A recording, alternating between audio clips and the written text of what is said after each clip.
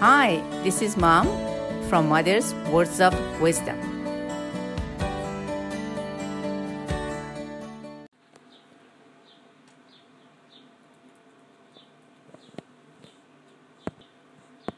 In this episode, I would like to share with you a recent observation I had walking through the alleys and the streets in Thessaloniki, Greece.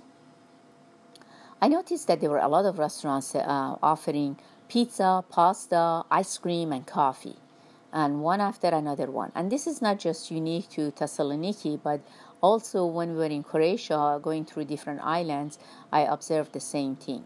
And unfortunately, it just seems like that has become a new trend for people be eating lots of pizzas, pastas, and ice cream, coffee, and of course alcohol as well too.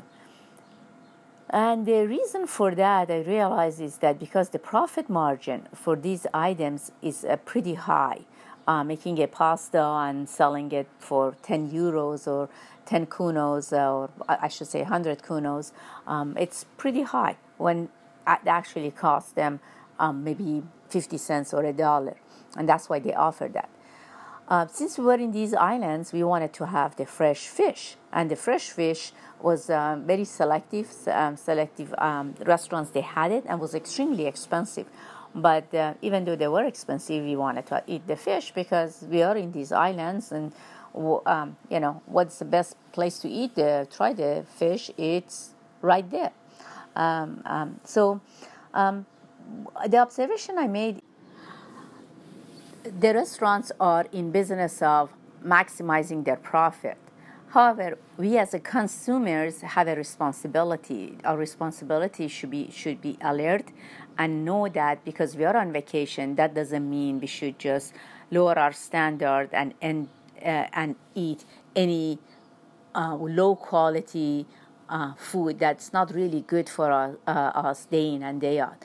So my suggestions, my advice to all of you is that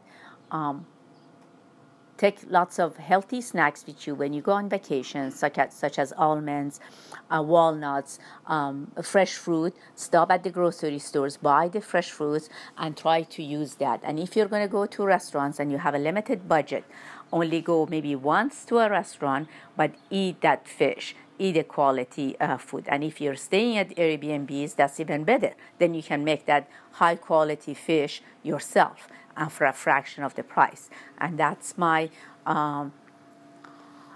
suggestions to all of you, is that because we are on vacations, that doesn't mean we should change our diet and end up eating this processed food that's not really good for us. Thank you for listening. Thanks for listening, and if you like this podcast, please give us a 5-star review below.